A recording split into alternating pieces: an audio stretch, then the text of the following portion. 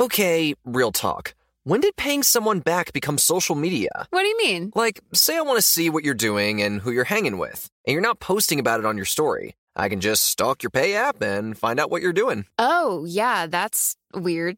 You do that? No, I don't do that. I use Apple Cash. It's built into your iPhone, easy and secure. You can send and receive money right in messages and keep it between friends, and then use that money to buy something at a store with Apple Pay.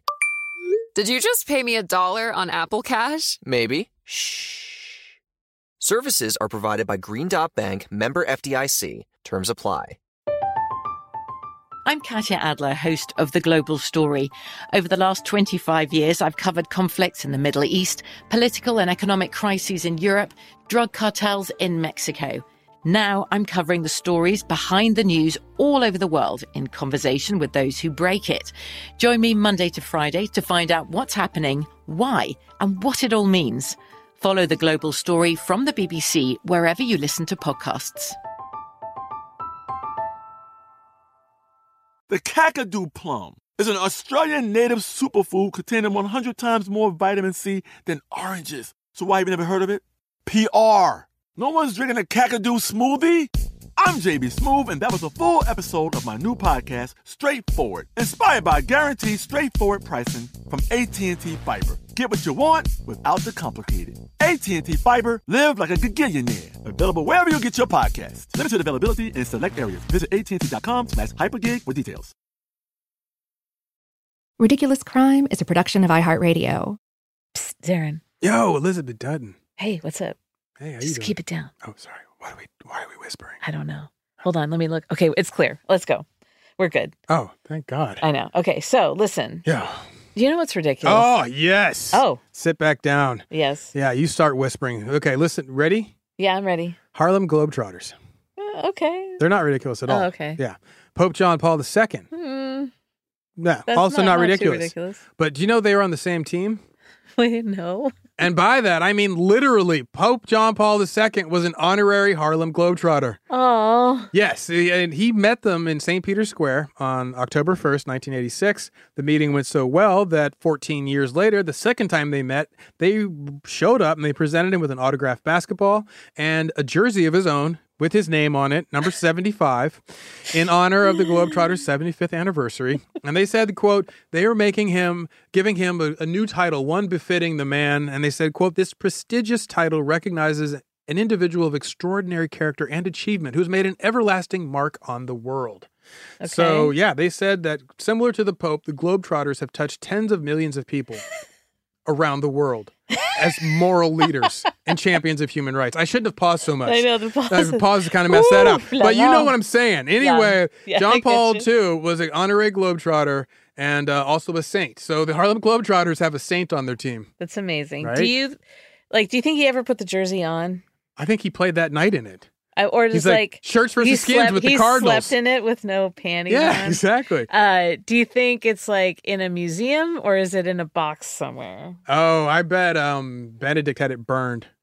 Pope Benedict, he's like, burn this. Probably. Yeah, it just seems like him. That's what the smoke was when he got elected. Was pennies. No, anyway. Yeah, probably. Anyway. He was the seventh person to be an honorary Globetrotter. So there's not a lot of them, is my point. Oh. Yeah. He's like their seventh man. Oh, I'm going to look up and see who the others are. Okay. Okay, so that is ridiculous. Thank you. Do you know what else is ridiculous? No, that's what I came here to ask you. Having your name become a word in the dictionary because of something you did. Oh, my dream.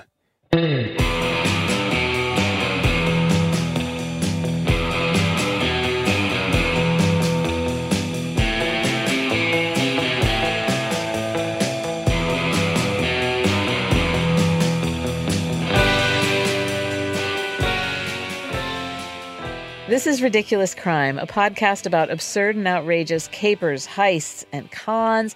It's always 99% murder-free and 100% ridiculous. You damn right. Okay, I was waiting for that. Zarin, you're a bath guy, right? Yes. I think we've talked about that before. I'm Bed, Bath, and Beyond, baby. What is your ideal bath? Like, what do you mean? Like the bathtub or like the type of like bath? the whole or like scenario. just walk you through my favorite bath? Yes. Okay, so am I a bubbles or no bubbles person? Yeah, that's a Elizabeth, good question. no surprise, I'm a bubbles person. Oh, you are? Okay. Yes. Oh, yeah. You got to have some bubbles. Why not? You're doing it. Be decadent. Enjoy it. Luxuriate. Yeah, okay. So, yes, bubbles, yes. Bath bomb, maybe if I'm in the mood, but probably not. Sometimes. Epsom salts? Epsom salts if my muscles are aching. Uh-huh. But maybe I'm going to maybe drop in a little Dr. Bronner's, just to get a little that peppermint feel. I like that one. That's always a nice one. And then I want the temperature of the water to be extremely hot. So hot that it's like one of those Japanese baths, but they do it with fire. So that's really nice because it doesn't then tickle the skin, I hear. But my baths, they tickle the skin. Like it makes the skin itch. It's like, oh my God, this is hot. You get out, it's like red. You're like red. Yes. I want it to look like a Silkwood shower. That's what I'm going for.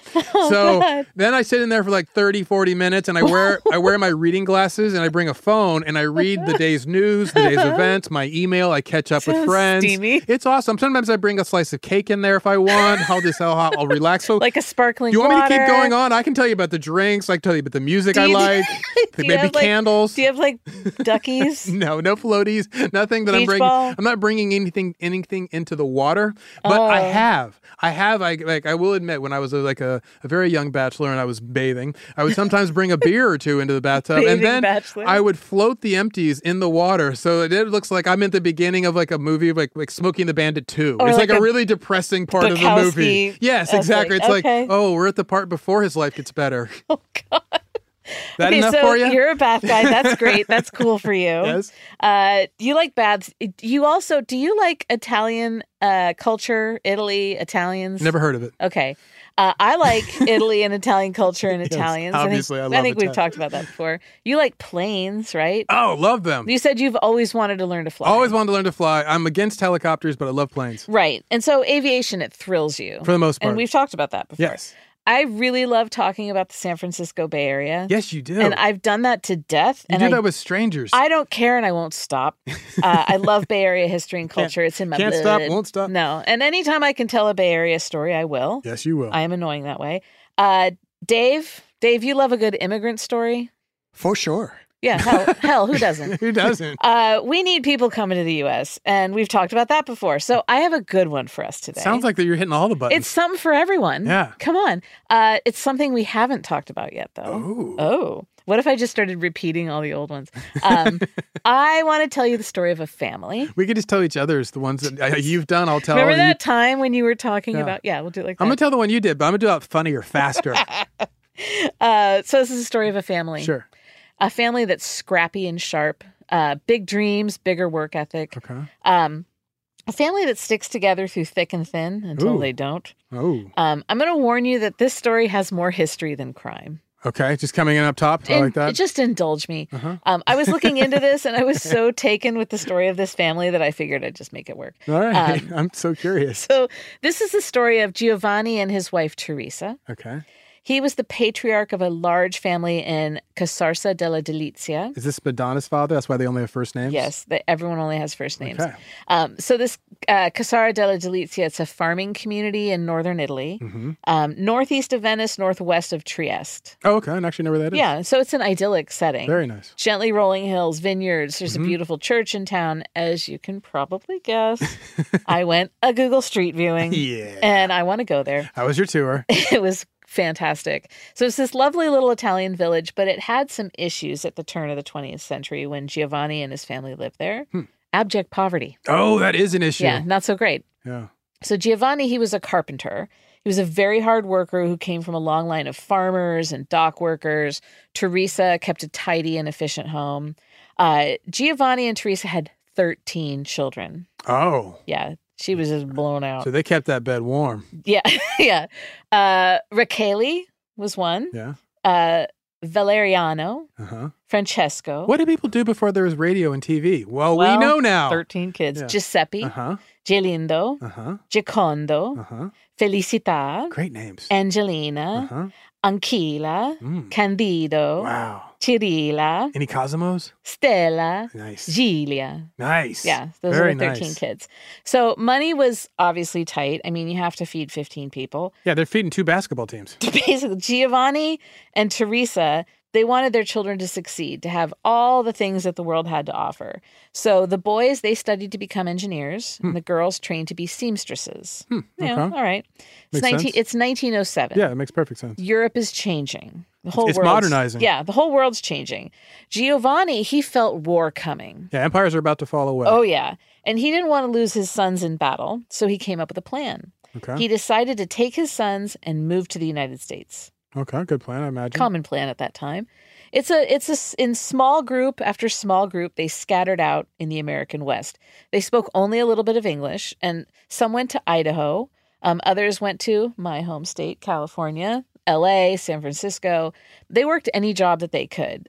Paolo, who's great-grandson of Giovanni, he said, quote, "They dug ditches, built railroads, did everything they could to make a buck and send it back to Italy and try to get the rest of the family over." So these are just hard workers. Slowly but surely, that's what they did. They got everyone over. The first wave of the family came in 1907. By 1920, the whole family was here. Good for them. The dribs and drabs. Don't forget, the brothers had all studied mechanical engineering. So while they may have been picking oranges or stocking warehouses to get by, they were saving the money that they made to start a business. In 1915, they opened a machine shop in Berkeley, California. Oh, wow. Right on San Pablo Avenue, the wide boulevard that cuts its way across the East Bay. You know, the building is still there. It still stands. It's currently a kind of posh furniture store called Fenton McLaren. Oh, I know that one. Yeah. Anyway, back in the day, they made airplane propellers there. Oh, cool. Yeah. One of the sons, Rachele, he was super geeked on flying. Oh, they're making those big wooden airplane propellers. Okay, yeah, yes. because we're like 1915. So Rachele, aviation nut, super into it. He'd worked as a mechanic for James McDonnell of McDonnell Douglas. So he was working for him, checking out planes at the 1915 Panama Pacific World's Fair in San Francisco. So he studied planes. He was constantly looking for a way to improve upon this new technology. He invented a lightweight propeller with a windward pitch that was called a toothpick propeller. And it was new. No one was doing it. It was super efficient. It caught the eye of the government, and the U.S. Army Air Corps made it their standard equipment. Damn. Right. Charles Lindbergh used it. Good on him. This feature, instrumental in the U.S. air presence in World War I. If you want to go look at it, it's on permanent display in the Smithsonian in Washington, D.C. So basically, he's the one who took the propeller and canted it at an angle. Yeah. So with that cool invention getting them attention, the brothers, they worked together to come up with something else, another improvement. They designed the first fully enclosed high-wing monoplane built and flown in the United States, the J-7. Wow. So before this, pilots are just out there whipping around in the wind. Yeah. Scarfs a-dancing. Now they're inside a cabin, fully enclosed. So the plane weighed... Turn up that radio. Exactly. The plane weighed 1,800 pounds. It was a big one. It cost a fortune to build. The whole family worked on it. All 7 brothers, plus the wives and the sisters, they stitched together the canvas to cover the wing frames. So it was a huge family effort. The plane also had a ton of successful flights, which was a serious accomplishment in the early days of aviation. The barnstorming era? Yeah, they flew it in and out of the Bay Area, and then they had an idea, a way to recoup the money that they'd poured into this thing. So passenger service was their idea, plus maybe work as a mail plane. So they angled to get a contract with the U.S. Postal Service, and they started going on runs. They did a test flight from San Francisco to Reno, Nevada, for the post office, and it went well.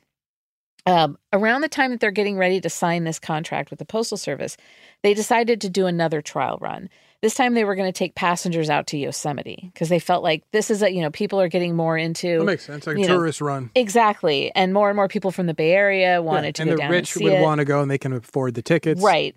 So for this daring mission, they got a 23-year-old hotshot named Harold Bud Coffey to fly the plane. Bud Coffey? Bud Coffey. He was from Modesto, California. Oh, wow. Lovely town in the Central Valley. Yeah. He was seasoned and confident, 23 years old. He was Bud Coffey, man. I love the name. Isn't it the greatest? So he was a second lieutenant or lieutenant, as they say across the pond. The Brits, yeah. I love thinking. In the Army Air Service. Yeah. And he'd been an aviation instructor in San Diego. And then he got into commercial aviation. He's 23 years old. Damn, good on him. He made the first ever passenger flight into Stockton, California. Oh. That's right there. First one to fly to Fat City? He was the first to land at the Feather River Inn in Lake Tahoe. He was the first? It was Bud him? Coffee. Damn. He flew in a record time of over 12 hours from Laramie, Wyoming to San Francisco to relay photos of the celebrated Jack Dempsey-George Carpentier boxing match. It was that Bud Coffee? It was that Bud Coffee. Okay, you should have just started with that. Legend, 23 years old.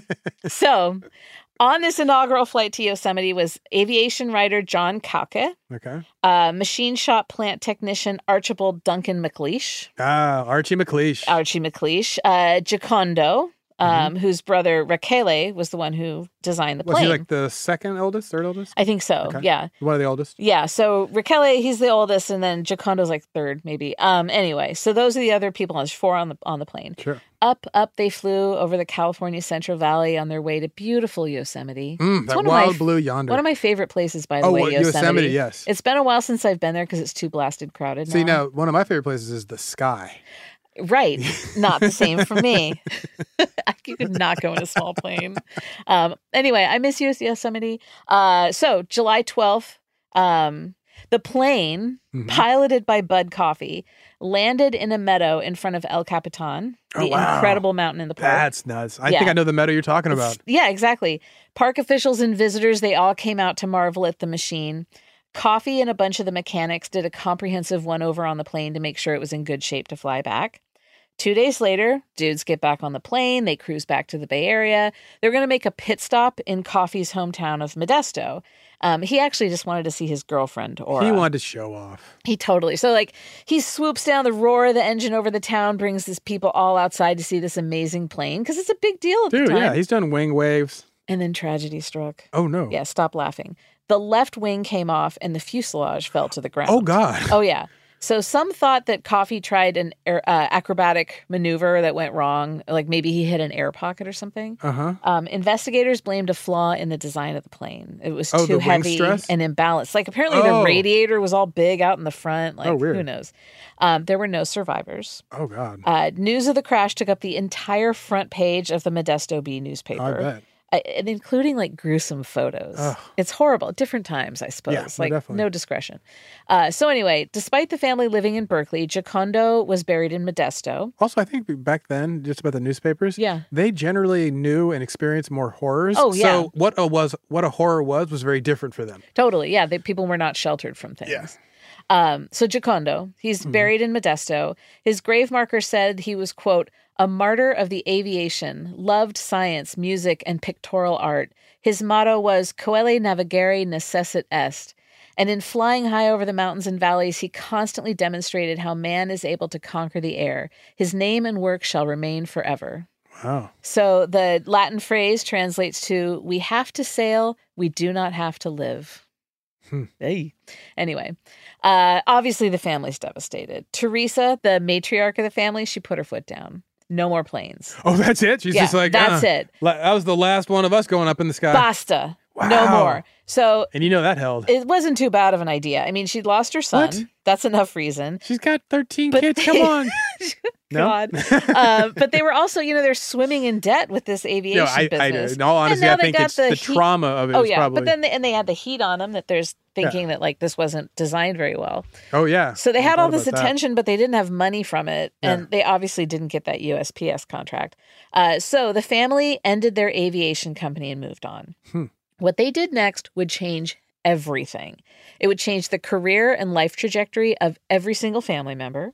It would revolutionize homes and healthcare. It would create something iconic.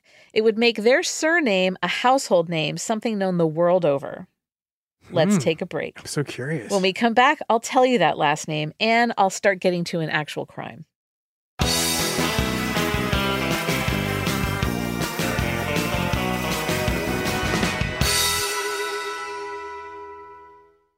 Can I rant for a sec? Please. Pay apps are way too public. What happened? Some rando hearted a payment from 5 months ago, and I realized people can see my entire history, who I'm paying, like full names. It's super weird. Yeah, it's weird. How are you paying your friends then? Apple Cash. It's all in messages. You can literally send cash like a text, and it stays between friends. Random people can't see it. Did you just pay me $1 on Apple Cash? Shh. Services are provided by Green Dot Bank, member FDIC. Terms apply. As you know, the world can be a dangerous and unpredictable place. With every crime I've studied, I've learned one thing. Your best line of defense is your vigilance and preparation. You don't want to worry, you just want peace of mind. That's why I recommend Simply Safe Home Security. For every ridiculous robbery and theft we talk about, it's pretty obvious the crimes could be avoided with a solid security system. A good home security system keeps people prepared and aware. Simply Safe is that system. It was named Best Home Security Systems 2024 by U.S. News and World Report. And it doesn't just protect your home from crime, it also alerts you to fire, floods, and other emergencies. They offer sensors and cameras backed by 24/7 professional monitoring for less than $1 a day. There are no contracts, and there's a 60-day money-back guarantee. Get 20% off any new Simply Safe system when you sign up for Fast Protect monitoring. Just visit simplysafe.com/ridiculouscrime. That's simplysafe.com/ridiculouscrime. There's no safe like Simply Safe. From BBC Radio 4, Britain's biggest paranormal podcast is going on a road trip. I thought in that moment, oh my God, we've summoned something from this board. This is Uncanny USA. He says, somebody's in the house, and I screamed. Listen to Uncanny USA wherever you get your BBC podcasts, if you dare.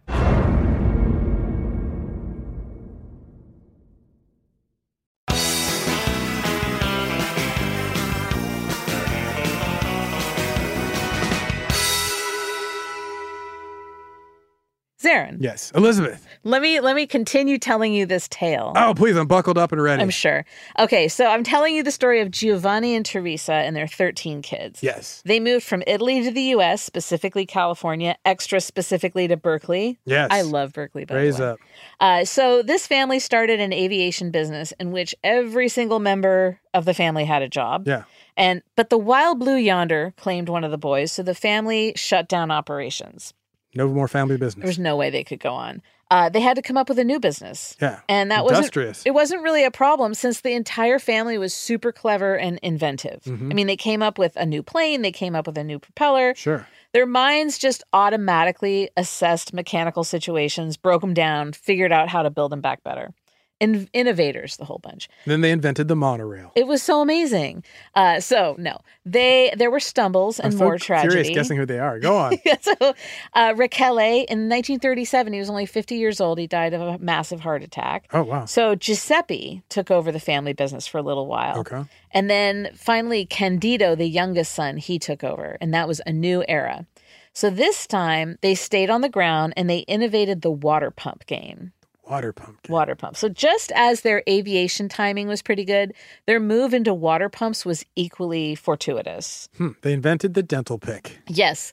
So agriculture in California, booming. Yes, at always. This time. More people meant more food was needed, more land had to be put to absolute optimum use. Oh, this is before Owens Valley, so it's like a different water system. Right. So they came up with irrigation systems for orchards. Okay. And then they also developed a line of deep well injector pumps, the cousin of the thermal lance, the deep well injector pump. I'm starting to think maybe I might not know this family. They came up with these ingenious inventions, and then they would sell the patents to big corporations in exchange for royalty deals. Oh, that's smart. So smart. It's geniuses. So this water pump stuff was a huge success, unlike the planes. They raked in money, and they expanded the business to keep up with demand. As the company grew, so did the staff. And that staff was primarily made up of their grown children and cousins and their kids. Yeah, keeping it a family business. Yeah, so they moved their factory to a larger location along the Bay Shoreline in Richmond, just above Berkeley. Mm-hmm. The building's still there, by the way. I used to drive by it every time I took my sweet bear, the late Elliot, to Point Isabel Dog Park. Oh, the largest dog park in the nation. AKA best place on earth. So this family, 1941... Candido had a boy. He named him Kenneth. Kenneth Jacuzzi. Oh, my goodness. The Jacuzzi family? Son of Candido Jacuzzi. The water pumps, of course. Yes. This is the Jacuzzi family of hot tub. Oh, my God. The inventor of the hot tub. Yeah. So how do they get into hot tubs? So this is the family that got Eddie Murphy wet. Yes. Yes. Gonna make you sweat. Too hot in the hot tub. So how do they get into hot tubs? I don't know. 1 foot at a time? Let me tell you. When Kenneth was 18 months old, Kenny Jacuzzi, he was diagnosed with rheumatoid arthritis, juvenile rheumatoid arthritis. Oh, that's rough. It's some serious, terrible stuff. So it's an autoimmune disease where the body fights itself, essentially. There's inflammation in the joints, but also in the organs. Oh. And like bones erode, joints deform. It's really, really painful. Doctors didn't think he'd see his third birthday. So it was rough. He was an active, healthy kid, and then suddenly he wasn't because he got a nasty case of strep throat, and that led to rheumatic fever, which led to RA. Oh, wow. They didn't have antibiotics like we do now, so you know. So it's like basically a bacterial infection? Yeah, pretty much. Huh. So he started to lose his mobility. Doctors said that if he did make it, every year would be borrowed time. And if he managed to grow up, he wouldn't grow old and he'd never live independently. Okay. So the family tried having him put in a full body cast to straighten his limbs, but that didn't work. They gave him injections of gold salts, and that's what they were calling the gold standard. I suppose it may have helped. Who knows? And then they heard about hydrotherapy. So the family lived over the hill from Berkeley in Lafayette, California. Okay. Berkeley, though, is where the hydrotherapy treatment for Kenneth was. There was a Hubbard tank at the hospital there. So the Hubbard was an oval-shaped tub with a wooden bench in it.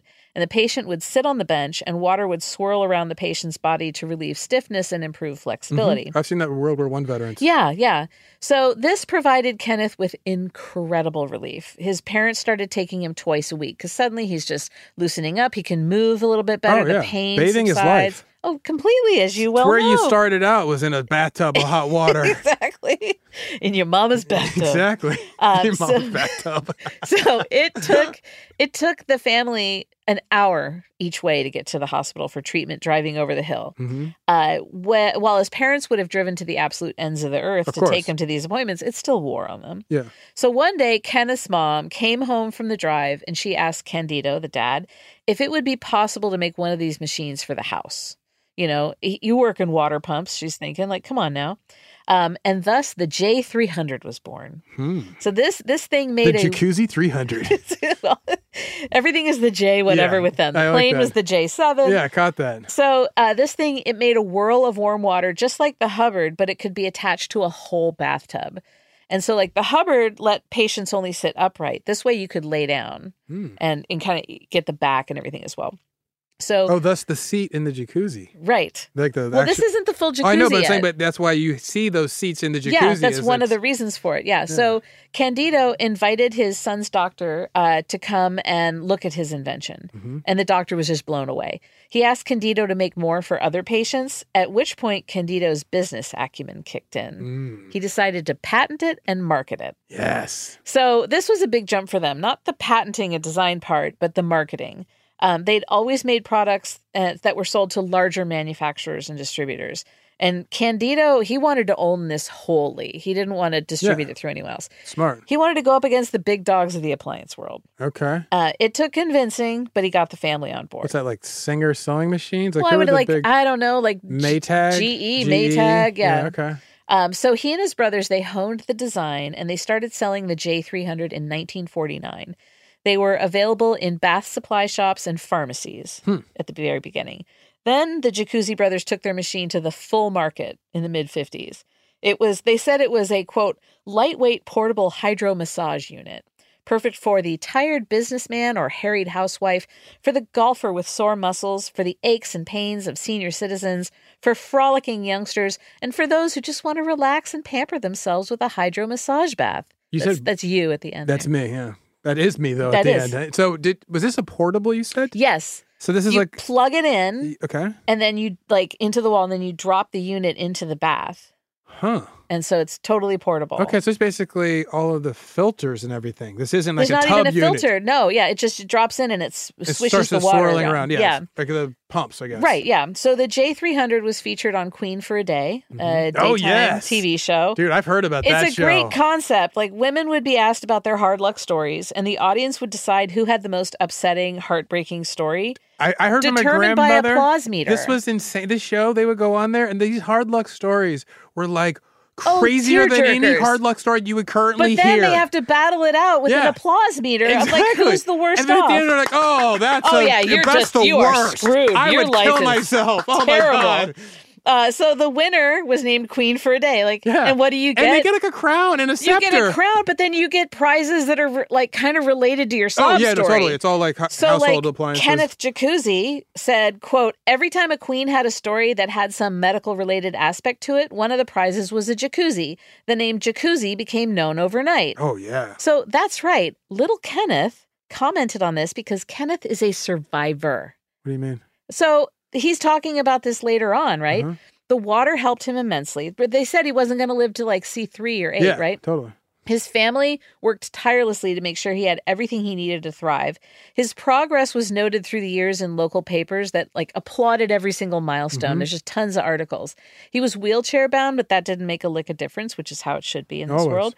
So the kid they didn't think would make it to 8 at the outside went on to get a master's degree, work in Italy for the family business. He got a gig as the director of the Office of the Americans with Disability Act for the state of Arizona. Damn. He was a lifelong advocate for ADA and rights of people with disabilities. He got married. He wrote a book called Jacuzzi, A Father's Invention to Ease a Son's Pain. Damn. He was an extraordinary human being who lived to the age of 75 against all odds. You know what that is, Elizabeth? Proof of the beauty and power of bathing. Of bathing. Thank you. See? Jacuzzi. Couldn't do that with a shower. So back to Queen for a day. 20 million people watched each show. Roy Jacuzzi, who worked at the factory in the summer as a teen, said, quote, we ran ads that claimed to heal headaches, heart disease, sexual drive, everything. We demonstrated door to door in people's bathrooms. So they're just out there hustling. People were a little spooked, though. They didn't really want to submerge something that was plugged into an electrical outlet into their bathtub. Like, I don't want to be electrocuted just to feel good. Well, they thought it would be like trying to heat your bathwater with a toaster. Like Exactly. zappers. Yeah, totally. No. So, Zarin, close your eyes. Oh, you snuck up on me. My eyes are closed. I want you to picture it. Yes. You are Roy Jacuzzi. You damn right. You've graduated, and now you work in the Jacuzzi Brothers offices full-time. Yesterday, a salesman came in and complained about how customers wanted the Whirlpool, but they were afraid of being electrocuted, and then discovered all charred and blistered in the tub that they were just relaxing in. No bueno. So this was a problem you'd heard from a bunch of people. They wanted to be relaxed, but they also didn't want to die. So no matter what you did, you couldn't seem to convince people that this was perfectly safe. You can have both. Yeah, why not? You left work and you decided to go for a walk along the shore of the bay. There were some mud flats not too far from the offices that you like to visit, at the end of a stressful day just to unwind. Of course, I love a mud flat. Who doesn't?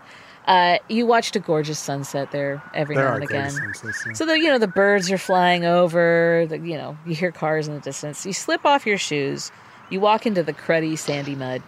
I'm all for a walk on the beach, believe you me, but this is gross, dude. Whatever. You're lost in thought. Just leave a man to his mud flats. You just have to figure out a way to get the water moving without putting something attached to actual voltage right in the water. Yeah. So as you stare at the muddy sand, you see bubbles. Bubbles forced to the surface by little clams. They push the air out and off it goes, bubbling out at your toes. I need diesel-powered clams. You've got it. You scramble up to your car and you race back to the shop. You peel up to the curb and sprint into the building, hoping to catch your great-uncle Candido before he heads home for the day. Luckily, he's there at his drafting desk, deep in thought. You slam your hand down on the desk, startling him. I've got it! You explain to him that if you installed jets coming from outside of the tub, that there wouldn't be any wiring in the water and people would feel more comfortable. It was easy enough, using their water pump technology, sealing materials, and new-age polymers. Make it self-contained, like the original plane. Yes. Plus now, we sell them a whole-ass tub. Oh, brilliant. Right? More material. Candido looks you square in the eye. You've done it, he yells. And then you high-five and you get suspended in a freeze frame that traps you until this very day. So, jacuzzis always have an answer. The family wasn't on board initially, like every big decision, but you had the old jacuzzi moxie and got your way. The true jacuzzi was born. The family then made it into the Oxford English Dictionary. Oh, my dream. Jacuzzi, noun, a large bath incorporating jets of water to massage the body. Origin, named after the Italian-born American inventor Candido Jacuzzi. Oh. So notice that it only says Candido. Yeah. That's the official line. But the truth is that Roy, Candido's grandnephew, is the one who came up with the logistics and the idea. Oh, really? We don't know if that's, who knows, but whatever. But he wasn't there for the bubbles and the clams. You were Roy. Yeah. Oh, wait, you're right. Yeah, I don't know if he honestly saw bubbles. Wait a minute, Candido. I don't know how it came to him. Stealing my thunder. I made that up, whatever. Okay, so, well. Jacuzzis, they're really coming up in the world. And not just the people, the actual baths. The jacuzzi bathtubs, they were glamorous and sexy and somehow wholesome at the same time. Oh, really? And associated with what we now obnoxiously call wellness. Oh, yeah, it was like a health thing. It was like a health thing. It really didn't start to get sleazy until like the 80s. I'd say the late 70s with the Marin San Francisco scene, right. And then you add in the 80s where they go, oh, I want that in Modesto. I want that in Minneapolis. Well, no, we had them all over at that point. No, but I'm saying it was other people wanted it was actually movies and TV and media that started to like shift Shampoo, the movie, the Warren Beatty movie. Exactly. Those types of movies in the 70s were showing that NorCal, LA, like, I'm a swinger vibe. And all of a sudden people like wanted it in Bristol, Connecticut. Well, and the jacuzzi was a status symbol in an America desperate for status. Totally. And that's very early 80s. So, Elizabeth, you're asking. Elizabeth. Please, I come to you with tears in my eyes. Look at my eyes. There must be a crime in here somewhere. Dry my cheeks. Hold fast, young sailors. Thank you. It's roiling up from under the surface. It's ready to bubble and swirl around you. I sense it coming. When we get back from this break, we'll get into crime. All right.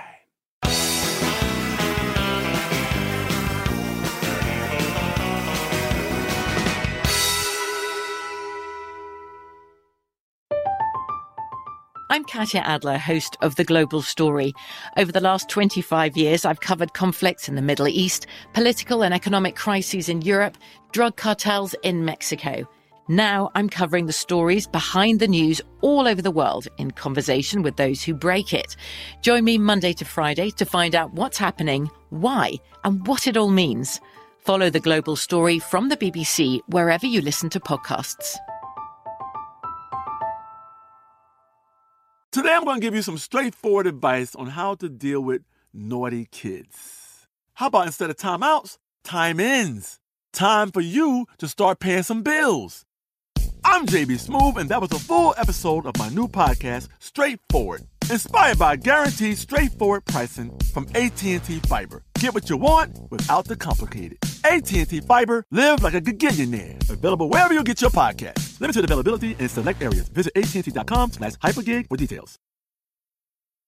Open a limited-time 11-month certificate at Kemba Financial Credit Union. At 5.25% APY, it's more than triple the national average, plus it's a safe and secure way to grow your money. Visit your local branch or kemba.org/cb for details. Offer expires May 31st, 2024. APY equals annual percentage yield. Restrictions apply. $500 minimum and $250,000 maximum deposit. Advantage status required. Comparison based on bank rate average. Federally insured by NCUA.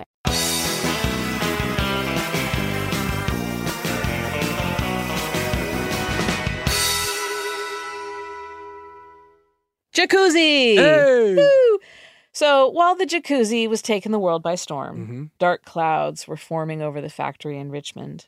Candido had always been, let's say, a tough boss. He made decisions without consulting the family, but that was pretty much necessary because, like, the number of family members employed was almost north of 200 people by the mid-60s. Yeah. Oh, yeah. Forget they're having babies and babies. Thick with jacuzzi. So, in fact, there's a really great article in the San Bernardino Sun-Telegram about the jacuzzi family having a family reunion at the Colombo Hall in Oakland with 188 family members showing up, including 9 of the original 13 kids. Damn. Obviously, there weren't kids anymore. So anyway, it was a big deal. Like, this is a huge family. Can't swing a cat in Richmond without hitting a jacuzzi. No. So the core group was still there, though. Sure. What remained of the original siblings and their children and the children's children, they ran the whole thing. You said in Richmond. The main office is in Richmond. Is it right by the five? Right where 80 and 580 split, right? Split, yeah. And it's like right at the beginning. Yep. I used to live on that pimple of a hill in Albany, and I used to look down on where the jacuzzis are lined up there against the back wall. It's called Jacuzzi Drive. Yeah, I used to drive when I would take the dog to the dog park. I'd drive right by Jacuzzi Drive and never I just thought, well, that's, You've seen them, right? They're all lined up, all the tubs and everything. Yeah, it's amazing. That's the spot. I've been going past all of this history all this time. thought. Exactly. Oh, incredible. So Candido, he thought that the best way to manage the jacuzzi money was to form a holding company in Switzerland. I've had that same thought. And he also felt that this would minimize taxes. That's why. Right? So a splinter faction of the jacuzzis disagreed. No. Rodolfo and Rosie Jacuzzi, along with Reno, Stella, Silvano, and George Marin. Wait, there's a man named Reno Jacuzzi? No, Reno Marin. Oh. So Reno, Stella, Silvano, and George Marin, another part of the family, they all filed suit to stop the transfer of assets. All right. So Rosie Jacuzzi was the widow of the original sibling Gialindo Jacuzzi, and Rodolfo was their son. So this splinter faction thought the choice might be, how do you say, the illegal? Oh, yes. To put it all in Switzerland. They also felt that this was a way for Candido to conceal funds from the rest of the family. Everybody, yeah, not just the taxes. Right. Well, Candido, he had a powerhouse lawyer. A notorious man who would later go on to be the mayor of San Francisco. What? Joseph Alioto. No way. If you have any interest at all in San Francisco history, as an aside here, you have got to read a book called Season of the Witch by David Talbot. It's about San Francisco from the late 60s through the early 80s, which is my favorite era of California history. Yeah. Anyway, it's a great book, and Joseph Alioto shows up in there quite a bit. I've heard plenty of stories about the Alioto family over the years outside of this book. Good, inspirational, bad, terrifying, always entertaining, though.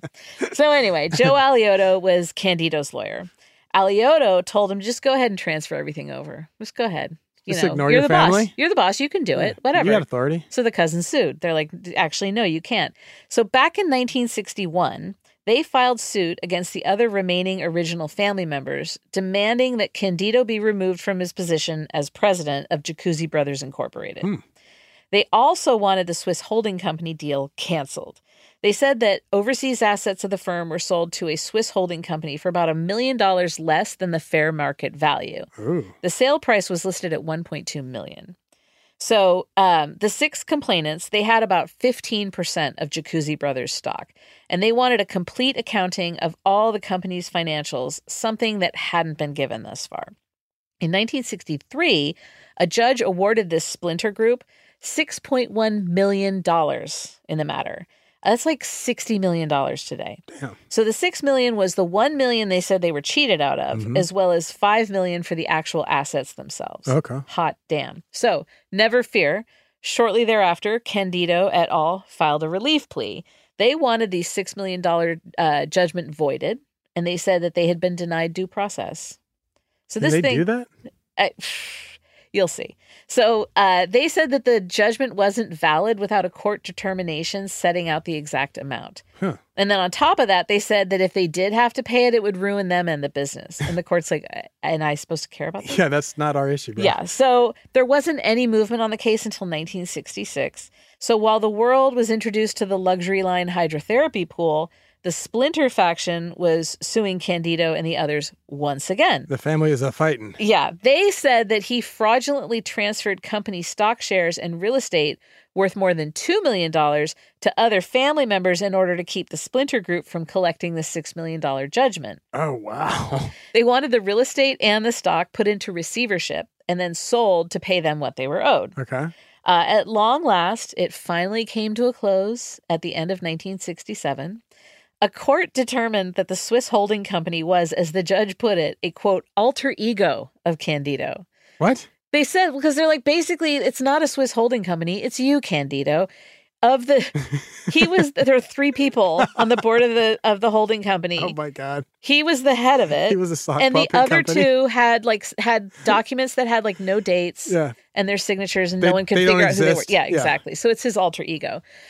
So they came to a settlement. And my vice president, Candido. And so they figured, like, okay, this is how we're going to get Candido to return the assets. And he agreed. And he'd also have to personally pay a judgment of $60,000, which is like $500,000 today. Okay. What's really wild is that the court awarded more than $800,000 in attorney's fees on this. Huh. And that was the largest award recorded for fees in California at that time. So that's like $7 million today. Jacuzzis, making history twice. Jacuzzis. So Candido, he gave a statement from the new company headquarters in Little Rock, Arkansas. Where What? They'd moved everything out to Little Rock. Why Little Rock? I don't know. So the plexiglass is cheaper I suppose. So it probably the labor. The Richmond, that was a union shop. Yeah, yeah. And they had a couple strikes there over the year. Huh. He gave this statement. He said that settling it all was in the best interest of the company and its shareholders. And he said they were cleaning house in management and the executive suite. Everything's going to be fine. We're just going to move forward from here. And he's like, by the way, we're also going to build a new plant in Milan, Italy, my home country. Isn't that cool for us? Love that. And they're like, yeah, that's cool for you. You know who else was moving to Italy? What year? 67. Moving to Italy in 67. That's tough. I don't know. Who? Candido. Oh, and you want to know why? Tax evasion. Oh, I could have guessed that one. So Candido hadn't been paying his taxes. Okay. And Zarin, that is a crime. That is technically, you got it. We're Boom. here. The view is great from here, we from have Crime landed. City. X it's marks the spot. So beautiful, so crimey.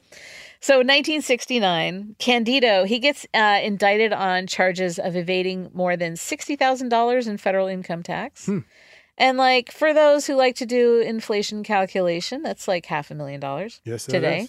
It's a lot, but it's not a lot in the grand scheme of like his wealth. It's more than I want to pay, but it's not a lot for his wallet. Right, exactly. So a bench warrant was issued. All right. And the charges were only for $60,000, but the IRS made sure to note that he actually owed a lot more, like around $1.3 million, which calculates out to $10 million today, which is, okay, that's a lot. That's a lot. But there's Candido, nowhere to be found. He effed off to Italy. The papers all said Milan, but I found that in family obituaries, they would list their surviving family members, and they always noted him as living in Pordenone, which isn't far from Casarsa, where they were originally from, so that kind of makes sense. So to avoid the bench warrant and the IRS, Candido moved to Italy. Just going home. He's like, double deuces, I'm out. Yeah, and he made his way to the IRS most wanted list. Did he? Yeah. I didn't know the IRS had a most wanted list. Nor did I. And what's interesting is the papers are all confused about, okay, they have this bench warrant for $60,000, but they say he owes $1.2 million. Why not the $1.2 million? Like, this doesn't make sense. Maybe the one was criminal and the other was negligent. Perhaps. That's a good point. You should have written for the papers in the 60s. So he splits his time between Italy and Mexico because who wouldn't want to there was do that? no extradition treaty for tax evasion From in those Mexico? for tax evasion in those countries at that time. I didn't know that. I don't know if it's changed. I started to look it up, and then I got down into this rabbit hole, and I realized it doesn't matter because we're talking about how it was in the late 60s. Exactly. Let go, Elizabeth. Release. Let's live in the moment. Get off my back, Zarin. I didn't look it up. So anyway, Mexico. Yes. He worked on building a luxurious home there. And there were other like high flyers and celebrities and rich people in this little area of Puerto Vallarta where he was going to build a house. Okay. He had it made. And then in 1976, things changed. Candido Jacuzzi had a heart attack in Puerto Vallarta. Ooh. He was paralyzed from the chest down, and then they flew him to Houston, Texas for surgery. And he hadn't been on U.S. soil since 1969. This is 1976. See you coming back for medicine, Candido. Uh-huh. So he still had that 5-count tax evasion rap hanging over him. Get handcuffed to his hospital bed? He was up against $10,000 in fines and 5 years in prison for each count. Oh, yeah. And, I'd hang out in Italy and Mexico, too, if I were him. Live it up. Heck, I'd hang out in Barbados, anywhere. Anywhere but here. But he goes to Houston. His attorney, being an officer of the court, had to do the right thing. So he called the Justice Department to let him know that his client was back, baby. Oh, he really did the right thing. And if you need him, he's in Houston. Yeah. So he was arraigned in his hospital bed. Oh, they did it! Oh, yeah. By a U.S. magistrate. They will totally do that. Oh, they will totally. Bail was $50,000, and he secured that with his daughter's home back in Lafayette, California. Oh, did she know that? The house on Upper Happy Valley Road. Oh, wow. Yeah. So I think that was the house that he had, and he'd given it to his daughter. So later that year, the Jacuzzi brothers sued John Jacuzzi, Candido's son, for illegally transferring $871,000 in stock to a Mexican trust. And they wanted $20 million in damages. Damn. Right. So John Jacuzzi is such a great name to use to like check into a hotel or make dinner 100%. reservations. Or like if you have to give a man on the street interview on TV. What's your name? John Jacuzzi. John Jacuzzi, table 4. So I don't know whatever happened to that lawsuit, the one about transferring to a Mexican trust. John Jacuzzi also had been living in Mexico for some time. He was in the papers for evading the draft, I suppose for the Korean War, which I did, whatever. I didn't even know people did that. I didn't think they did, but in 1951, he ran off to Mexico. Yeah, that's the only one you'd be Precisely. evading. And so he was like going to be arrested, and then he said, no, I went there to work for my family's company. Although at the beginning of the Korean War, everybody treated it like World War II, like the Act 3 or whatever. Yeah. They're like, oh, we have to do it again. We got to. Right. So I think at the that's very what that beginning, was. you could see people being upset about that. I think that's what Afterwards, that was. it turned into a police action. So it makes sense. His, John is in, Mexico, and he goes down there. And so I don't know whatever happened with the trust thing. I'm not even sure how Candido resolved things with the IRS. Like, it's not in any of the papers. No, and I'm sure we both know the answer. He paid them some money. Right. And then they were like, this is good enough. But he still had plenty. So in 1975, he gave an interview to Sports Illustrated, of all places. There you go. He felt that the problems with the company all came from including non-family outsiders on the board. He did. He said, quote, when there were just us brothers, we'd put a bottle of wine on the table and that'd solve our problems. He said, today, there are too many of us to do that. Sounds like my dad's brothers. Pretty much. So in 1979, the Jacuzzis sold their share of Jacuzzi Brothers to Kidd Incorporated, KIDDE, that company, a New York conglomerate. Until 1979. 79. Wow. The company made $5.6 million in yearly profit on $90 million of revenue, and the family made $59 million off that deal. Damn. Yeah. They still should have held out. There's a lot. They spread that around. Like, there's a Jacuzzi family winery up in Sonoma. Oh, that's apparently them. That's them. It's like one of the great grandkids or something. Like, so they've kind of spread out and held on to the wealth. He got away with tax evasion. So 1986, Candido Jacuzzi passed away at the age of 83 at his winter home in Scottsdale, Arizona. And at his death, he held That's where he wants to be at the end of his life. Well, I think like his son was living in Arizona, Kenneth. Oh, okay. He's working. So for he's the with state his family more yeah, so. and I think so. He was with his son, and it was he probably a good didn't climate. pick Scottsdale. Yeah, it was a necessarily. good climate for Oh everyone. yeah, and I get that. Yeah. But so he had 50 patents at the time of his Damn. death. 50. And, like I said, got away with tax evasion. So bravo to you, sir.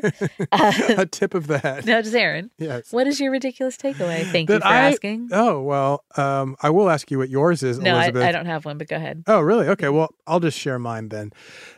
The Jacuzzi brothers, I had no idea, that I'd been driving past such Northern California history all this time, and I was so close to it, and I was like, oh man. And then to have these names, and I've never heard anybody tell this story. How could both of us Northern California people, and we've never heard the Jacuzzi story? Right, I know.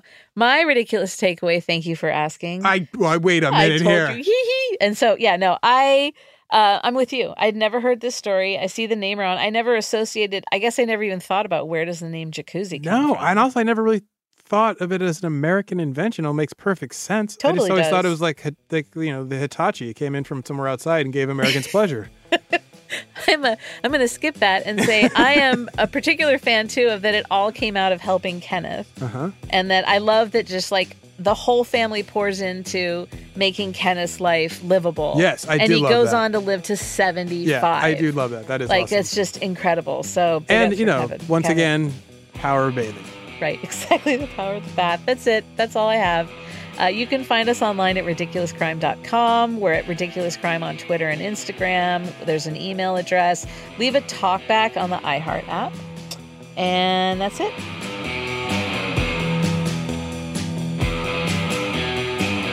Ridiculous Crime is hosted by Elizabeth Dutton and Zarin Burnett. Produced and edited by Dave Jacuzzi. That's him! Research is by Marissa Jacuzzi and Andrea Jacuzzi.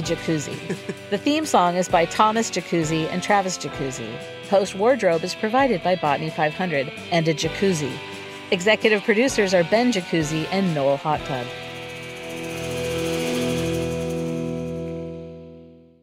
Ridiculous Crime. Say it one more time. Ridiculous Crime. Ridiculous Crime is a production of iHeartRadio. For more podcasts from iHeartRadio, visit the iHeartRadio app, Apple Podcasts, or wherever you listen to your favorite shows. I'm Katya Adler, host of The Global Story. Over the last 25 years, I've covered conflicts in the Middle East, political and economic crises in Europe, drug cartels in Mexico. Now I'm covering the stories behind the news all over the world in conversation with those who break it. Join me Monday to Friday to find out what's happening, why, and what it all means. Follow The Global Story from the BBC wherever you listen to podcasts. Open a limited-time 11-month certificate at Kemba Financial Credit Union. At 5.25% APY, it's more than triple the national average, plus it's a safe and secure way to grow your money. Visit your local branch or kemba.org/cd for details. Offer expires May 31st, 2024. APY equals annual percentage yield. Restrictions apply. $500 minimum and $250,000 maximum deposit. Advantage status required. Comparison based on bank rate average. Federally insured by NCUA. Are you ready to take charge of your health journey? Look no further than Trinity School of Natural Health. With their flexible online programs, you can receive the comprehensive education you need to care for your loved ones or step into the thriving field of natural health. Why choose Trinity? Because their programs offer more than just coursework. You'll interact with experienced instructors, connect with like-minded peers, and even participate in optional live events to hone your skills. If you've ever thought about becoming a certified natural health professional, the CNHP program at Trinity School of Natural Health is the perfect certification course. You'll equip yourself with the knowledge and skills to make a real difference in the lives of others. Turn your passion for natural health into a rewarding career. Visit trinityschool.org today to learn more about the Certified Natural Health Professional Certification Program. Go to trinityschool.org. That's trinityschool.org. Trinity School of Natural Health. Transform your life, transform the world.